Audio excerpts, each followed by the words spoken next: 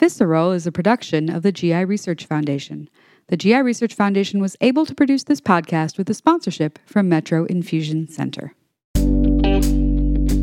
So right now we do have many more options than we used to have, and it seems to be much more relatable towards the provider and the patients now coming together and having a great collaboration as to what may be best for the patient.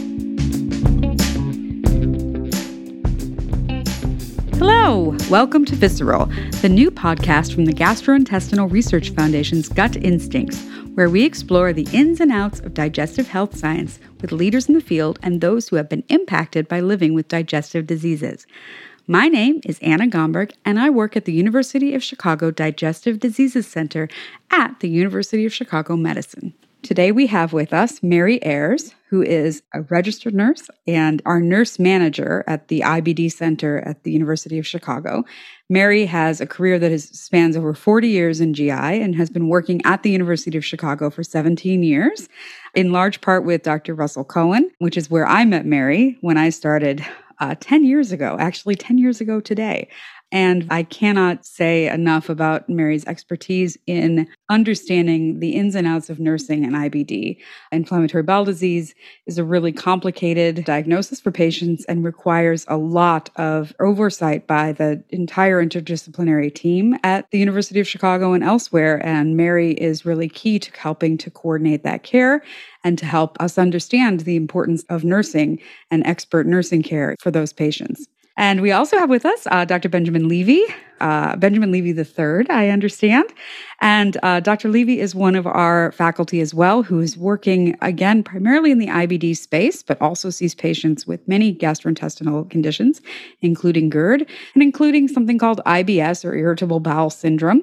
And Dr. Levy, welcome so much. We are so very grateful to have you with us. Dr. Levy, you've come to the University of Chicago recently, but prior to that, you were at Emory University for some of your training and in Arizona as well. And we just couldn't be more thrilled to have you with us.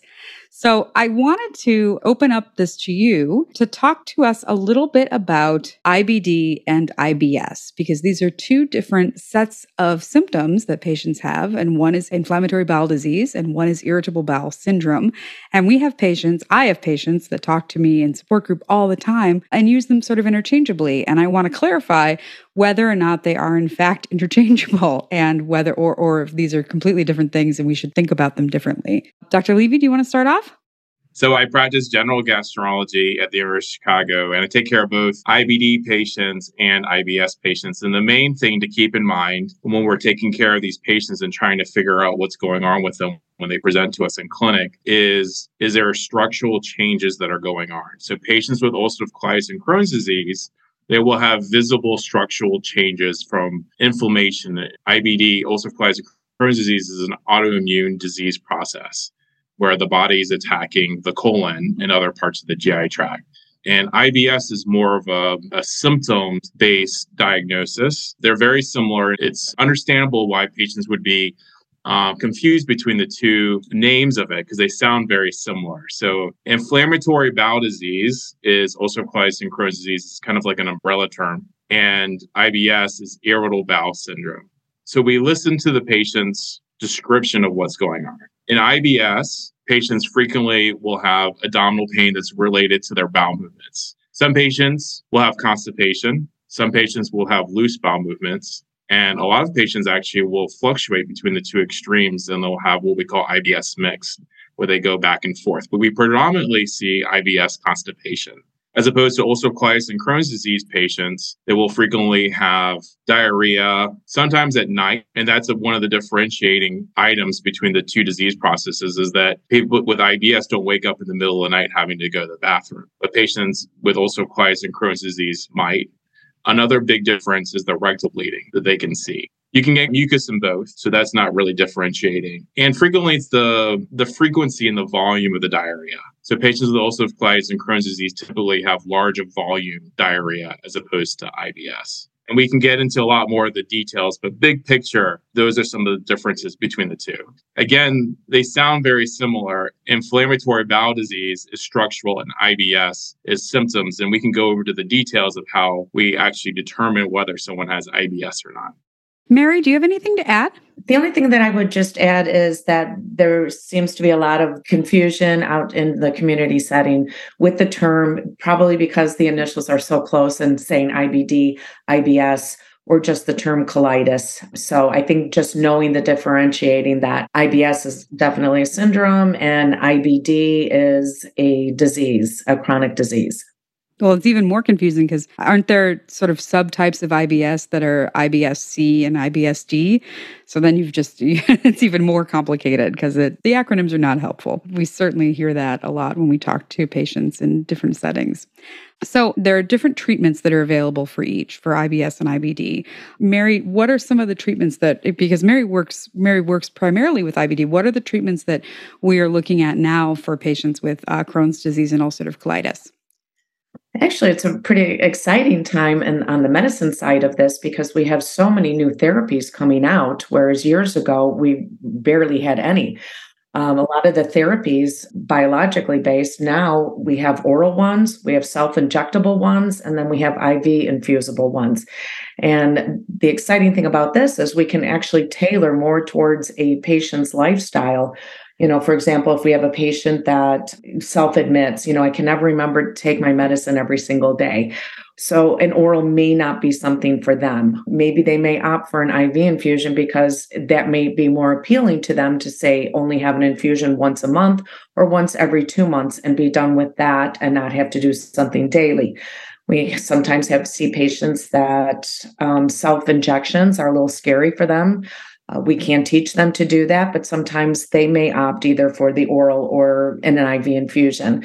So right now we do have many more options than we used to have, and it seems to be much more relatable towards the provider and the patients now coming together and having a great collaboration as to what may be best for the patient themselves.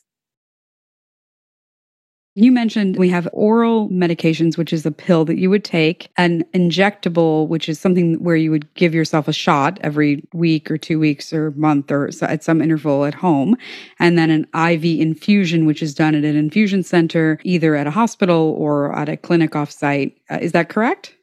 Yes, absolutely. Yes, we've come a long way where biologics are now in oral form where we have not seen that before in the past. So we can tailor to what patients actually feel might be best with them as long as the collaborating physician feels at the same time that this is a great option for them. And that's that shared decision-making that we are always advocating for because patients know themselves. But, Dr. Levy, I don't think that those are the same medication and medical therapies that are available for people with other forms of gastrointestinal diseases and disorders. Is that correct? Yeah. So again, this is a very, very exciting time period where we have the potential to treat patients with a lot more powerful medications than we've ever had before. And we have so many options in different routes of administration. The oral is really going to revolutionize how we treat because it's annoying for patients to have to come to an infusion center. But when they come and we have medications available for them, they feel like they're getting their life back. And that's our goal, really, like to try to figure out what the best medication is for the patient. But we're in a very, very exciting time period for ulcerative colitis and Crohn's disease, as well as for IBS, actually. Say more about that, because I had talked to Dr. Hannon previously, who is recently retired, one of our leading experts in IBS, and he walked me through a lot of the different options for IBS, which I was not as familiar with. But it seems like you kind of have to take different tacks. You're both addressing symptoms, and there's some other underlying mechanisms that are being addressed, and it seems like it's really very interesting from a patient perspective. I think of taking care of patients with IBS a little bit like cooking, where you have to experiment with different ingredients and see what works really well. We have so many options. And basically, when I have a patient that comes in, frequently I'm like the second or third or fourth physician that they've seen for this problem. Sometimes if they have got a great internist or family medicine doc, they'll very quickly get them to a gastroenterologist. But frequently these patients have been suffering for a year or two and they're very frustrated, or they've tried to self-manage at home and then they've gotten frustrated after a year or two of not being able to have good quality of life, constantly worrying about either trying to have a bowel movement or needing to find a bathroom very quickly, depending on which side of the IBS spectrum they're on. And basically, just like physicians who treat IBD, we also want to get the quality of life back. And we can do it in a variety of different ways. So the typical patient that presents with IBS is someone that's having abdominal pain. Frequently, it's in the left lower quadrant, and it's relieved by having a bowel movement. And they're frequently constipated, and there are two different definitions of constipation. They're frequently misunderstood. So everyone knows that if you can't have a bowel movement and you're only going like once every 4 or 5 or 6 days, that's constipation. But we also define constipation as when you are not able to have a complete bowel movement and you feel like you're not getting everything out. And we frequently see that as well. So there are two great new drugs that are on the market for IBS constipation. Linzess and Trulance are great constipation medications. And these are very new medications that have come out in the past decade. The advantage of these medications is in addition to relieving the constipation, it also has a pain modulating effect that we can take advantage of. And that's really why these medications were designed, in order to relieve pain. So again, the classic IBS constipation symptom is constipation and abdominal pain, and the abdominal pain improves after having a bowel movement. Now, in addition to that, a lot of patients just have bloating. They feel like their abdomen's distended. And I've had this 3 times today where they said that they felt like they were pregnant. They're not pregnant. And they're just, every time they have a meal, they get bloated. So for that, we put them on a low FODMAP diet. As we digest our food, the bacteria in our gut break down the food and release a gas. Now, everyone knows that when we eat beans, it releases a lot of gas. But gastroenterologists and researchers have been doing a lot of studies over the past couple of years and try to determine which foods release a lot of gas. And so we're able to put them on a diet where they avoid the gas producing foods. So like they're very common things like garlic and onions, and there's a whole list. And you can look this up. We actually have a very beautiful handout that we frequently give out to patients in the clinic at the University of Chicago to help them with this. And that will prevent bloating. Another frequent complaint that people have is cramping, abdominal cramping. And this could happen at any time. It's frequently exacerbated by stress, actually. And as med students, almost every med student has a period of IBS at some point in their medical career, right before a huge exam. And frequently we have the diarrhea part of it, but stress frequently exacerbates these IBS symptoms. Also, frequently people will have this abdominal cramping where they feel like they're having an abdominal spasm. There's a great medication that's been around, very inexpensive because it's been around so long, called dicyclomine, or Bentel's the brand name, but it's an antispasmodic. And I advise patients, if they're having this abdominal cramping, to let me prescribe it and then to carry it around with them. I have a couple pills so that when they start having these cramps, they can just take one of those. There's also been a lot of studies into different kinds of psychiatry medications that we use very low dosages of for GI. Very, very, very low. So we're not trying to treat depression or anxiety. If patients have depression or anxiety, we try to take care of the whole patient. And sometimes the depression or anxiety, especially anxiety, is exacerbating their IBS. It's not the cause. We're not trying to say anyone is just anxious and that's why they're having abdominal pain. No, that's not the case at all. They have IBS, but their anxiety may be making it worse. And so we work in conjunction with our colleagues in psychiatry and psychologists and counselors. We have great programs here at the University of Chicago. We actually have a GI psychologist here that we use very frequently. She's amazing. I just had my last patient of the day in clinic, went to her and had such a great experience. And he was thanking me for making the referral. And she specifically takes care of patients with depression and anxiety who are also having IBS. And so basically we use frequently Elavil or amitriptyline, which is a very low dose TCA, tricyclic antidepressant, but we use very, very, very tiny dosages, and we use that to our advantage. And we work together with our psychiatry colleagues. Sometimes patients are already on medications, and we try to work together with our colleagues to come up with a good medical regimen for our patients. And so over several weeks or several months, we're able to get patients' symptoms under control. And it's fun. It's so wonderful to be able to help patients get their quality of life back and to let them be able to wake up in the morning and not worry about leaving their house. It's wonderful. Yeah, it's pretty cool. And I understand from talking to Dr. Bedell, our GI psychologist, that sometimes the anxiety component of having IBS or having IBD can even become part of that cycle, that like you are anxious because you are worried about your symptoms. And so one of the things that even Dr. Dalal was mentioning is she says, we have to get people right for their GI symptoms as well, because that will help with the whole picture of the patient, because then they're less anxious about their GI symptoms and that relieves their overall anxiety, and that sort of cycle can be sort of short-circuited. By improving health, it seems to really go in all directions. So that's really great. I'm so glad that we do that. Mary, I have a question for you because I think you probably get this all the time. Do patients have IBS and IBD at the same time sometimes? Are there patients that have had IBD and then develop IBS or have IBS-related symptoms? Do you see that in your clinics? Yes, actually, we do. We do see patients that do have Crohn's or ulcerative colitis, and maybe subjectively, they are having a lot of symptoms, but objectively, when we do a colonoscope and look inside, and everything looks great. So from that objective perspective is that there's no inflammation there. Everything looks great, but patients are having symptoms. And maybe they are having some abdominal pain, diarrhea, and so forth and that. But after looking at maybe imaging, endoscopy, and all of that, so they can have underlying IBS at the same time that they do have IBD. And then is it the same sort of treatment regimen that Dr. Levy mentioned, including the low FODMAP, which I know that people don't necessarily stay on a low FODMAP diet forever, but there's different nutritional approaches that we can take. But all of those medications are available as well, or are there comorbidities to be concerned about? No, it's absolutely true. The same type of therapies that Dr. Levy was talking about is something that would be an option for patients that are in remission from their Crohn's or ulcerative colitis, but are still having these IBS symptoms. We do have patients that are on combination of different therapies like that. So yeah, that is true. And diet, yes. And not everyone is the same. It's what triggers one person may not trigger the next person. So what we kind of are looking at is for a patient to understand what foods may be the trigger for them and what foods to avoid. So again, it can be very individualized, but we do look at those things that what could possibly be your triggers.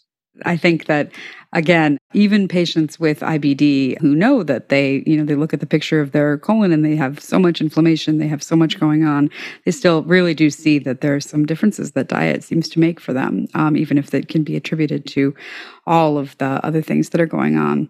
So if you are a patient and you're having a lot of GI symptoms, at what point would you recommend that patients see a GI specialist? So I think when a patient actually is having, constant chronic abdominal pain, constant either constipation or diarrhea, if they are seeing blood, almost definitely right away. But it's really when you're looking at these type of symptoms, too many people somehow sort of, and I don't want to say get used to it, but that's just the way it is.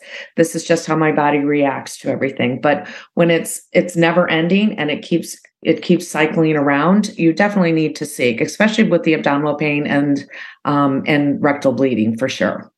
And often this is something that would be done through your primary care physician, or if your insurance permits, seek out a specialist of your choosing. I certainly have met very many people who are suffering for a very long time before they can get the appropriate care that they need. So that's really good advice. Thank you. I would add to that, and that was a great summary of when patients should seek care. But, if a patient is having if it's impacting their quality of life or their work, that's like the huge tipping point where I think patients really need to take this seriously. And it's not just for IBS or IBD. If patients are having persistent rectal bleeding, just in general, it may be painless rectal bleeding.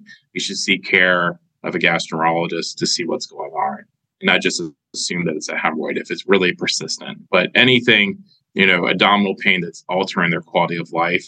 And we've got great specialists out here and really, really nice physicians and nurses and our whole staff and team waiting to take care of these patients. So there's no advantage of delaying this up. In addition to that, I would also add, if people are having unintentional weight loss or they're unable to tolerate food, that would be another reason to seek medical care. Dr. Levy, you work a lot in the colorectal cancer screening space, including, do you want to tell us a little bit about Tune It Up? Because I want to make sure that you have an opportunity because it's such a great program.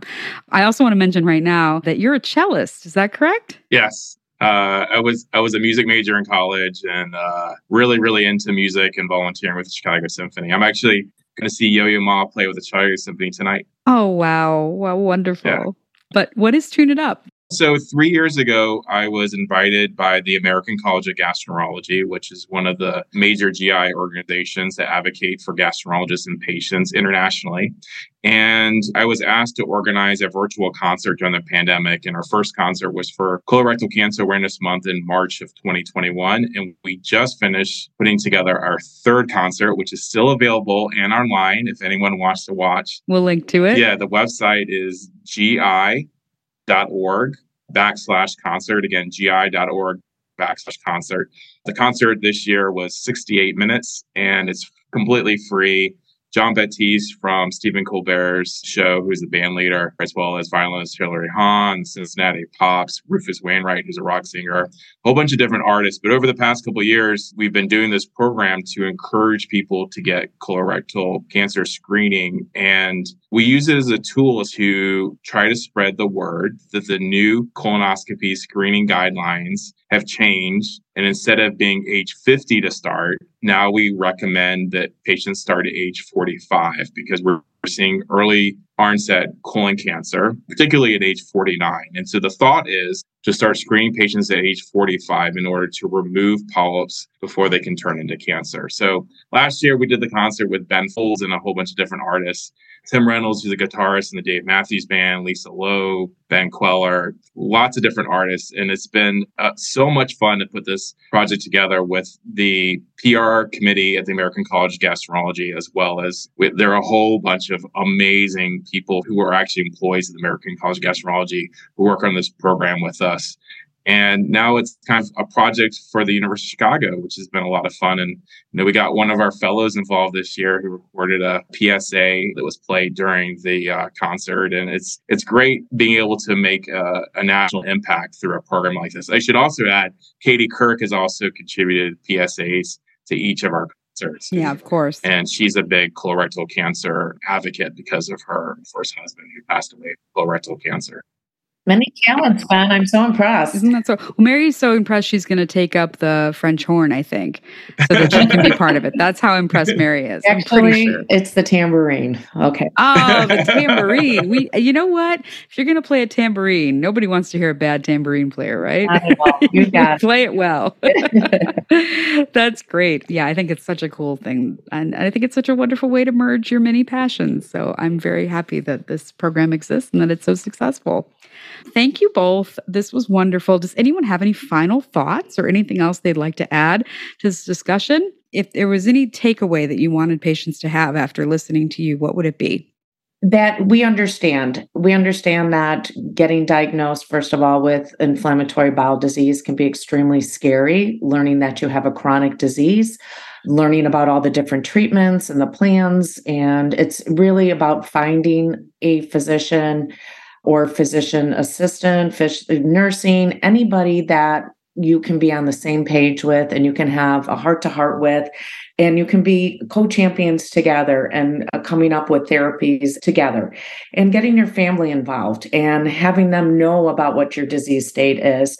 And one other thing is, and I know, Annie, you're going to love this one, is I truly believe is getting into support groups, finding people that have your disease and having them be champions, having them that have gone through these courses, that you can talk to someone that you're nervous and you're scared about, because these people really are truly amazing in the support groups that we have. And I just think that can ease so much anxiety in patients.